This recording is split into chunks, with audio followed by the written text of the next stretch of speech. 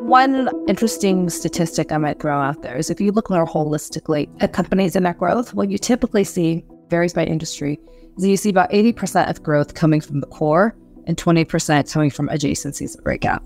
I think qualitatively what we would say, ESG is probably not that different, where you have a lot of innovation happening within the core. It's really about the balance of how much can you also do through adjacency and breakout.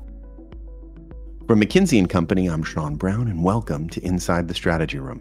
You just heard from Rebecca Dougherty, who's here today for our discussion on how ESG can enhance profitable growth. ESG represents environmental, social, and governance issues, and it's often viewed as an area of risk or challenge, something that companies have to mitigate. But our recent research affirms that ESG can actually contribute meaningfully to growth when your broader strategy supports it. You can read more about this in our new article, The Triple Play: Growth, Profit, and Sustainability, or just keep listening to our conversation with the authors. As always, we'll also include a link to the article in our show notes.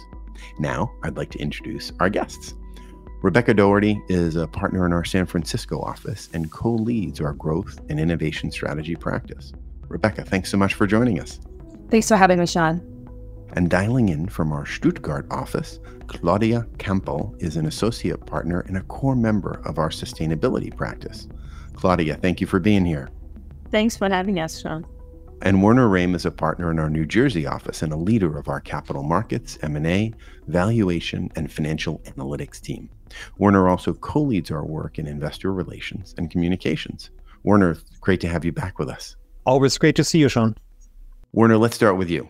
Profitable growth is the ultimate goal of most businesses. And in this new research, you found that investments in ESG can actually accelerate profitable growth and deliver even higher shareholder returns. That may come as a surprise to some of our listeners who might assume that driving sustainable growth requires trade-offs, where companies might have to forego revenue or profit for the sake of society and the planet. Why don't you tell us a little bit about the research you did to reach this new conclusion? Yeah. First, in general, and maybe even as a disclaimer a bit, the link between ESG efforts and capital markets return is sort of still nascent in the analytics. There are a lot of analysis out there, but sometimes even on the same data set, people come to different conclusions. And this new effort, this new research that we did really started by looking at what are good companies in the sense of fundamentals, growth and margins, which drive value, and how does ESG affect those versus those that might not be that great in growth and margins. So there is a reasonably clear indication that the fundamentals remain key and that, ESG drives growth and margin, which implies there's a significant resource allocation needed, maybe even restructuring towards the new growing businesses to create shareholder value. Thanks, Werner. So Claudia, can you take us through how you conducted this analysis? So what we have done is a couple of different analyses. Firstly, we have asked investors what they expect from ESG. And what you can see is that most investors do expect moderate premiums, not a lot, but at least between 5 and 10%, with cash flows and risks being equal. Roughly about half of the investors say that ESG initiatives matter, and the other half says that either they only matter if they have a direct effect on cash flows and risk, or they don't matter at all, which is really the minority. And so we were asking, why is that and where does that come from? And what we found is that if we correlate ESG scores, and this is true for all ESG scores, independent of which provider you use, you correlate them with financial metrics, you basically do not see anything. This might be given the early stage of the scoring methodology, might also be given short time frames that we have as of today to look at when looking into ESG scores. But interestingly enough, if we look at the improvement of companies, that is different.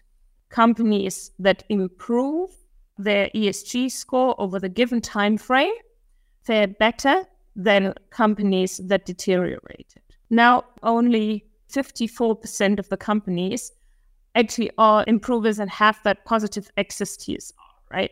So we understand that if you talk to an executive and you say, look, if you improve on ESG, you have a 4% access chance of improving your TSR. That's probably not going to move the actions of an entire company. And what we were thinking of is, how can we actually also find what drives this outperformance? And so what we tried to do in our analysis is really to eliminate ESG and to look into what's driving the performance of a company separately. So we tried to get behind the questions, are these only good companies that happened to invest in ESG and therefore also had good scores? Or are these companies that outperform because they also invested in ESG? Thanks, Claudia. So it sounds like you relied heavily on ESG scores as part of this article. We know that different providers and companies can arrive at these scores using varying methodologies. Are you seeing these metrics now starting to converge and standardize? And where do you see them going? So as of today, we see that different scoring providers look at different underlying matrices, and that's a large caveat to these analysis, of course. So when we did the analysis, we looked at many different providers. The numbers are based on the Standard & Poor's sustainability ESG scores. They are very similar if you look into other providers. Got it. Thank you. So let's talk a little bit about how you set up the analysis. We looked at listed companies and we split them into industries and geographies so that companies would effectively only be compared to actual peers. And then we looked into 3 dimensions. The first one is economic profit. So we looked into companies that generated higher economic profit than their peers. Economic profit being profit minus the weighted average cost of capital. On the other hand, we looked into their revenue growth. So companies that grew their revenues faster than their peers. And on the third dimension, we looked into ESG outperformers.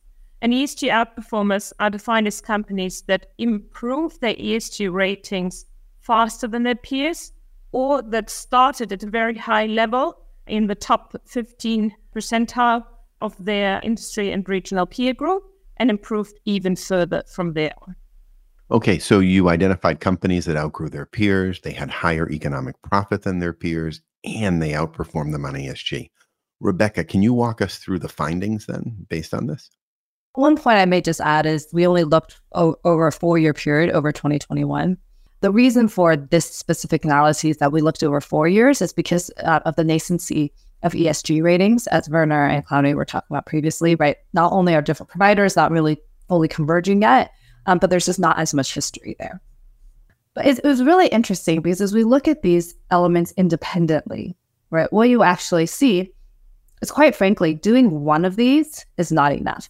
I think we all know this intuitively, but, growing faster than your peers, not enough to outperform. Being more profitable than your peers, also not enough to outperform. And interestingly, those who only outperform on ESG actually tend to do worse than their peers. So these 3 elements are all very important. And historically, we've talked about growth outperformers and how growth and profit together really generate 5% excess TRS. So our question was, really taking this as a foundation, looking at companies that do well, if you do ESG on top of it, does that actually help you do even better? Rebecca, if I may, though, the provocative headline is that ESG doesn't save a bad strategy. If you're underperforming on other areas and you're great at ESG, it will not help you and you will likely underperform the capital markets as of now. Absolutely. I also do want to caution that I would argue that the goal of strategy is not to improve your ESG score. I think the goal of strategy, we'll talk a bit about this, is going to be how can you, be a good corporate citizen and benefit from this in the sense of growth, margin, sustainability, sustainable portfolio, etc. I can't prove this, but I suspect if you do good things, good scores will come.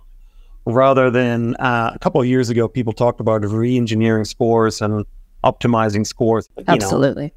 I actually like that point, right? There's this bit of like, do you manage, to your point, overall doing good and just having a good overall strategy, or do you kind of manage, quote unquote, to the test or to the score?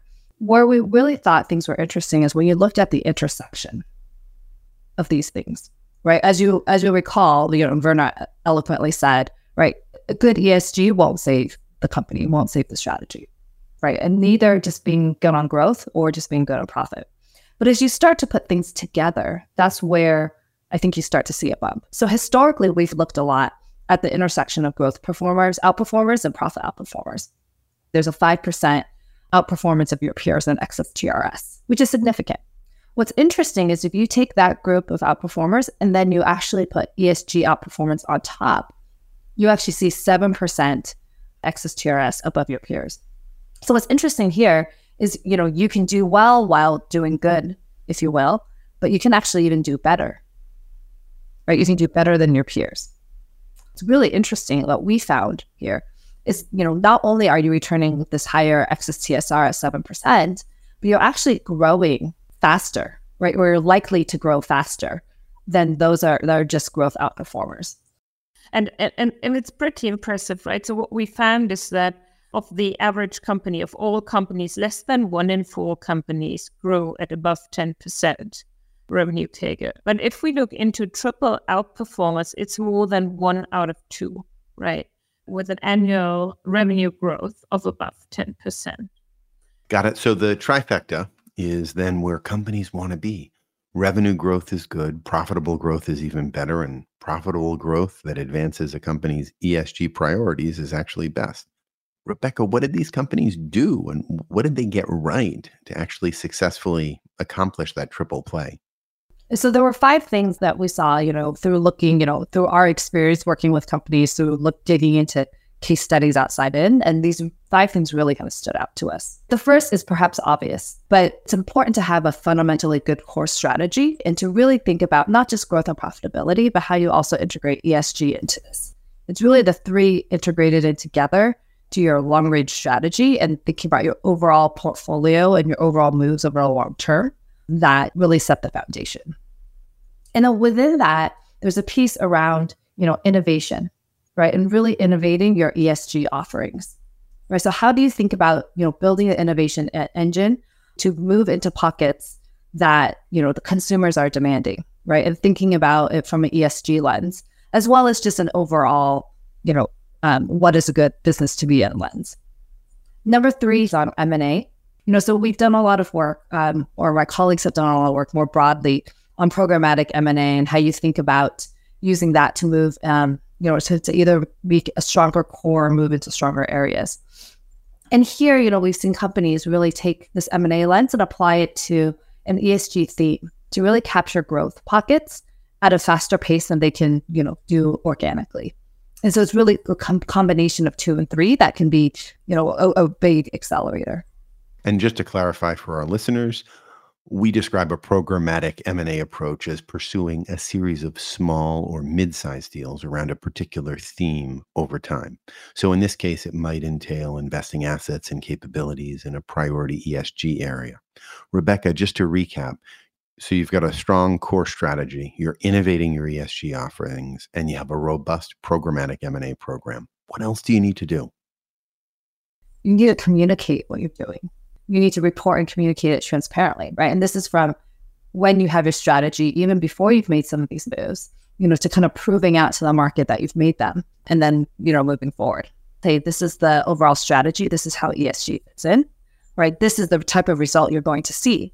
And then, you can imagine, 3 months later, 6 months later, when we'll start to see the results, you report that back, and that builds the confidence as well, right, into an investor community.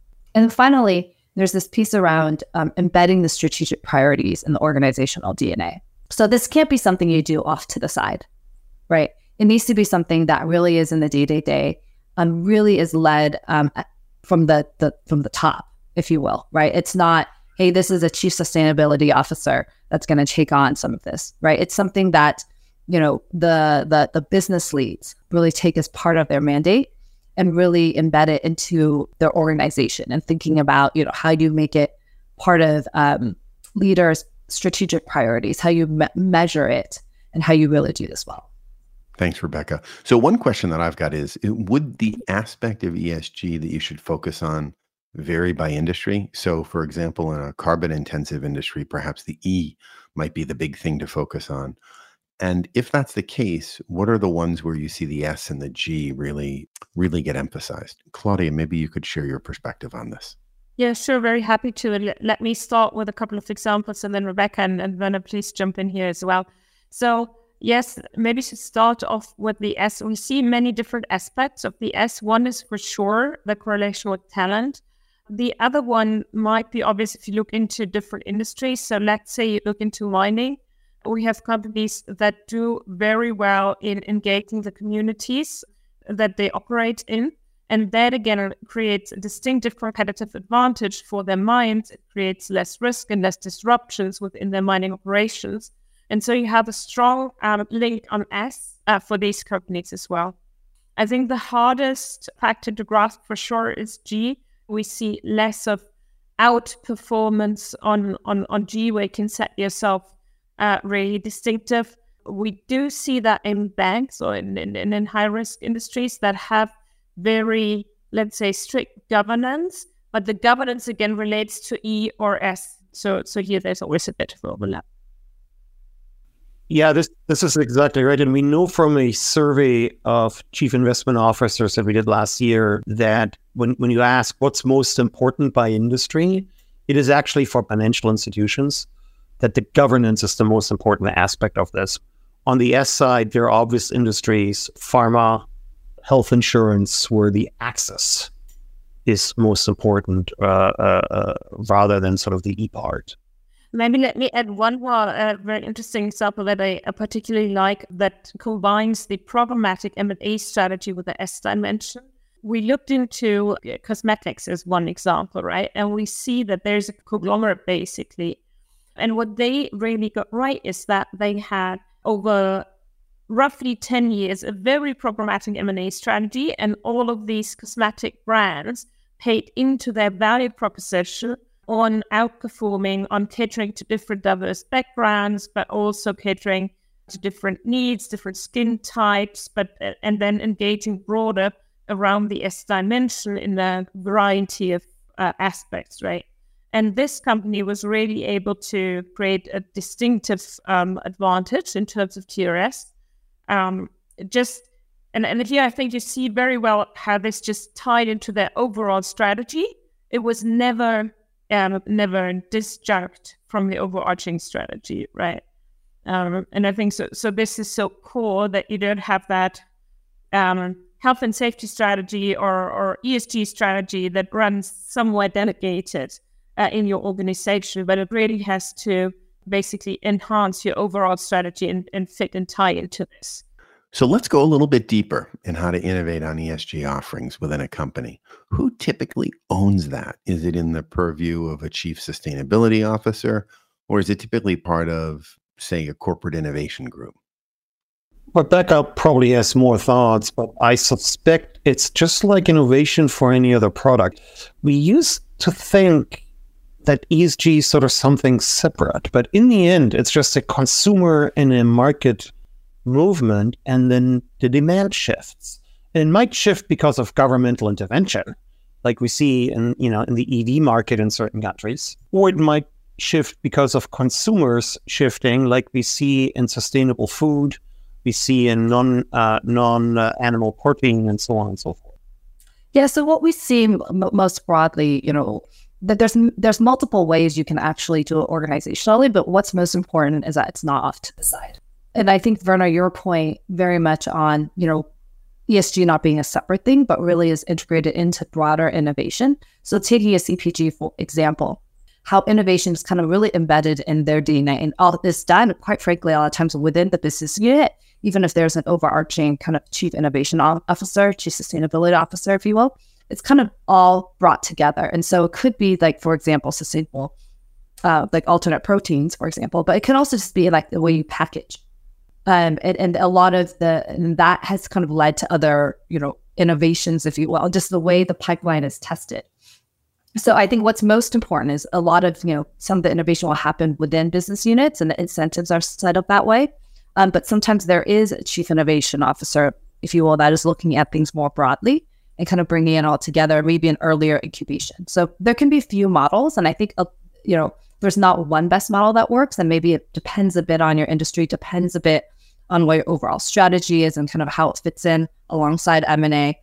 But I think the core thing is that it really is integrated in, and there needs to be business ownership of it, right? Because if you do it in a separate group, how is it going to fit in and how are you going to run it long term? What I really like about Claudia, your example earlier on the cosmetics company is, they did all those things right and really put it into one value prop. But what they also did is they did it early in the market, right? Because what we also saw is a lot of the peers kind of copied, if you will, and kind of did similar, different but similar type of acquisitions and tried to get into a sustainability type of value prop, but it didn't resonate as much with the market or with consumers because they hadn't really carved out that space as their core strategy and kind of, really owned it early on. And so that first mover piece, I think, is quite important as well, right? So I think if you think about your business, there's a bit of, how do you think about what my overall strategy is and genuinely what fits in and not just copying others? There will be an element of, hey, this is a hot space, how do we go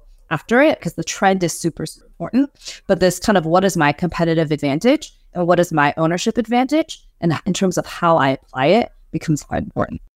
That's great. So your research ultimately speaks to the impact that this can have on increasing shareholder returns.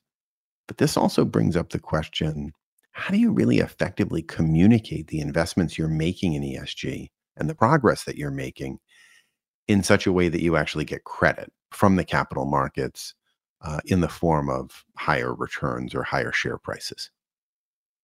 Yeah. So from our Chief Investor Officer survey, when we ask, how do you think about ESG in general, sort of in your investment decisions, basically 80% said, we systematically assess how this might drive cash flows.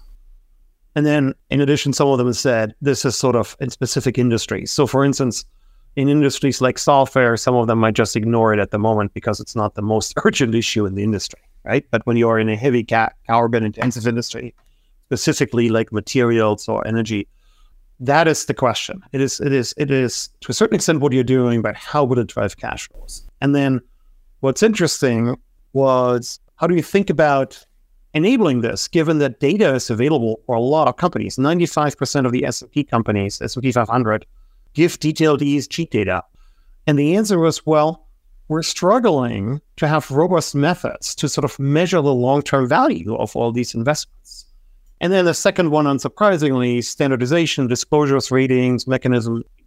But that first point is really interesting, right? 3/4 or so of the investors across industries struggle with linking what we're doing in investing with sort of long-term value impact. And that is the opportunity.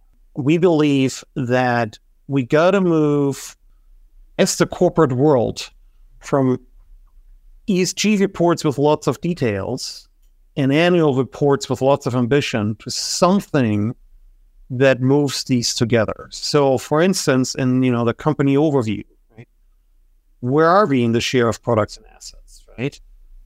Where are you in diversification? Does anything change? And how has it helped you, right? When you talk about the market position, right? How much of your market do you think will shift to more sustainable products? My example is always EV versus refrigerators, right? It's very clear that if you don't have an EV portfolio as a car company, in 10, 15 years, you won't exist anymore as a car company. It's not so clear what that means for refrigerators because we're not going to buy more or less refrigerators. It's unclear how much consumers will pay for a decarbonized steel in your stainless steel refrigerator. So what do you think about your market? Top-down sort of thinking as management. Therefore, if this is what's happening in the market, what's your portfolio strategy? Right?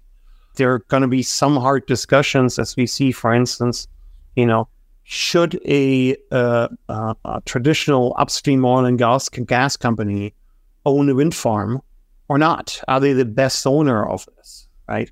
What are the opportunities that are material and how does this link? And then, growth strategy. There are some great examples, as I mentioned, in consumer packaged goods where they're saying our growth, 90% of our growth is from these new products. And clearly that's our growth strategy. But is there a first mover advantage in this? Or is it just something I have to do? Am I a leader? Am I a follower? What's my growth strategy in these industries? And then lastly, something on the financials and the impact. Understood. So let me just take you back to the research again. In your group of outperforming companies, I think you found that when you put ESG outperformance on top, you actually see 7% excess total returns to shareholders above peers.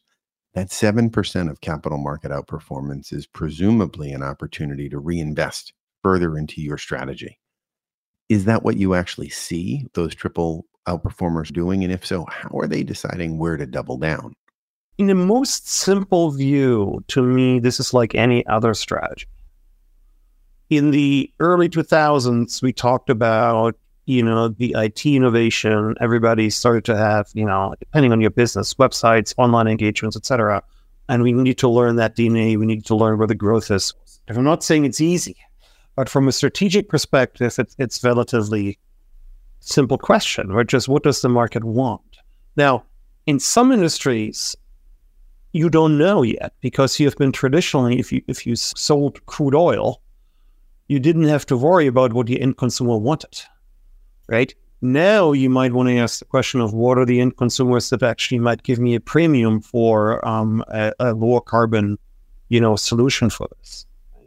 So I'm not sure that quite answers the question, but I feel this is what is different here is it's a long-term investment. It's probably more capital in many of these businesses than we are comfortable with to invest into uncertainty. But it's also very clear that we need to have the conversation and, we won't be able to avoid it. I think there's also an interesting point, but I think there's a real benefit here that we haven't quantified, but there's a bit of flywheel in terms of talent as well, right? I think you have a lot of talent, especially Gen Z, right, coming in that ask the questions around E, S, and G, right? And what companies are doing. You have good talent that's going to help you outperform as a company. And so there's just a bit of this virtuous circle, if you will. Got it. That makes sense, Rebecca. I just also want to briefly come back for a moment to ESG ratings and the fact that aren't most ESG scores self-reported? So in some cases, they're probably not easily verifiable, right? Yep. So do you expect any kind of a framework then to be developed that's more of almost an audited measure? Well, we have some of this, right? I mean, especially in Europe, there are frameworks now being debated that are fairly complex, that are adjusted by industry. Yeah, I think in the EU, we have the ESRS coming in 2024. And there we will have mandatory auditing that will even, we'll start with a limited assurance, but we'll even move into a reasonable assurance in the long term.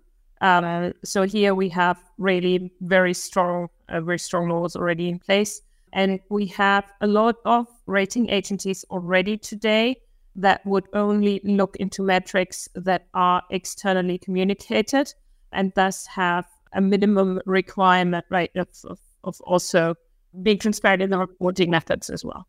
To Claudia's point, let's say everything is audited. Different agencies right now put different emphasis on different metrics and different weightings and will continue to come up with different ratings. Even if the fundamental data was perfect, right, different people will have different opinions on what matters, whether, some score more on climate risk, others score more on company sustainability, some score more on absolutes. So it is, and the second aspect is, how do you audit some of this for one company? For instance, a big problem is the supply chain, right? It's really sort of a chain of audits where, ultimately a lot of that goes back to crude oil. So I think it's really, for the purpose of value, it is really about this discussion on how does it relate to long-term value creation? What is the strategy? What are the opportunities? What are the risks? Who do you work together, et cetera? And then, you will have to do audits. It's going to be expensive. It's going to be complicated. But also what you have to and will have to report to make your investors comfortable is probably, I'm not going to say over and above, but it's sort of almost parallel to this. There might be only 3 numbers, quote unquote, that matter for your industry. So you have to do these audited things, but those might not be the numbers that you as a corporation and you as a strategist really have to focus on and really have to talk to your investors about. So, I mean, and there's a parallel to accounting, right? We have the audited income statement and balance sheets, et cetera, but we still have an investor day to talk about strategy and talk about what's our return on capital goal, but which is not an audited metric, right? So, and I would argue that investors look more at those metrics than EPS. Thanks, Werner. And of the triple outperformers, do you have a sense for how many of them actually redefine their business models as part of their strategies? Or did most of them just look for ways to make their core businesses more ESG positive? Yeah, I think it's a bit split by industries, right? So if we look, for example, in the energy sector or also oil and gas, then we see a lot of large transitions with really big portfolio shifts. Whereas in other industries, for example, transport or, for example, consumer goods, we see that companies would still remain consumer goods, but they would, for example, shift their product focus from producing, let's say, alcoholic drinks into a stronger shift of non-alcoholic drinks. Or we had the meat example before with companies that found new growth markets in vegan foods or vegetarian foods. In the numbers, it's important to note that we're looking at excess TRSs, and if you do multiples, excess multiples and similar ones. So a company that has only EVs is growing fast and has a high multiple, which at some point is going to come down, but right now they're growing fast. A company that had an ICE portfolio is now shifting, has a low multiple ICE portfolio and a high multiple electric vehicle portfolio, and their multiple stays constant, roughly, right? Because one replaces the other. And then a company that only has ICE and decides to not go that route, in theory, I'm not sure that exists, but in theory would have a low multiple. And I think it's fair to say, just like in any other round of innovation, we will see young companies come up with great ideas. They will run against capital constraints as they grow globally. And then bigger companies are going to buy them up and ramp them up. What a client of mine is they said, we're looking for the company with $300 million revenue in Illinois. Because they know when they buy that company with $300 million revenue in Illinois, 3 years later, they have billions of revenue globally because they have a global sales force. So that is sort of what I expect in terms of where this innovation or a lot of this is going to come from. One interesting statistic I might throw out there is if you look more holistically at companies and that growth, what you typically see, to Claudia's point, varies by industry, is you see about 80% of growth coming from the core and 20% coming from adjacencies that break out, right? I think qualitatively what we would say, ESG is probably not that different, right? Where you have, a lot of innovation happening within the core, and it's really about the balance of how much can you also do through adjacency or breakout. And so, I'd say majority core, minority, but probably 20, 30% adjacency breakout, varying by industry where you see some pivotal shifts happening, for example, in energy. And so I think if you think about the portfolio more broadly, right, I would think about not just, hey, do I do it in my core business? Do I do it adjacency? Think about, what is your competitive advantage? Think about what are the moves I can make over like a 10-year period? And how do I sequence that and think about that balance? Awesome. Okay. So I'm curious, what are your personal takeaways from the research that you conducted for this article? Maybe share some of the biggest implications that you took away personally. Werner, why don't you take us through yours first? I am excited about the future. In this research shows that it's still about the fundamentals. You have to find the strategy that addresses the market movements, the consumer movements, your B2B market movements. Figure out how to grow and go with that. It's not any magic. And if we all focus on that, we'll all be better off. Awesome. Thank you, Werner. How about you, Claudia? Yeah, for me, I think this analysis really gives hope to two things. One is that we can actually do good while also outperforming. And I think this gives really great opportunities for companies to work in that space. And it's possible to actually tackle that in a strategic and structured way, which I think is great news, right, to all of us. Absolutely. And Rebecca, you get the last word. I mean, I think so well said by my colleagues. I don't have a ton to add.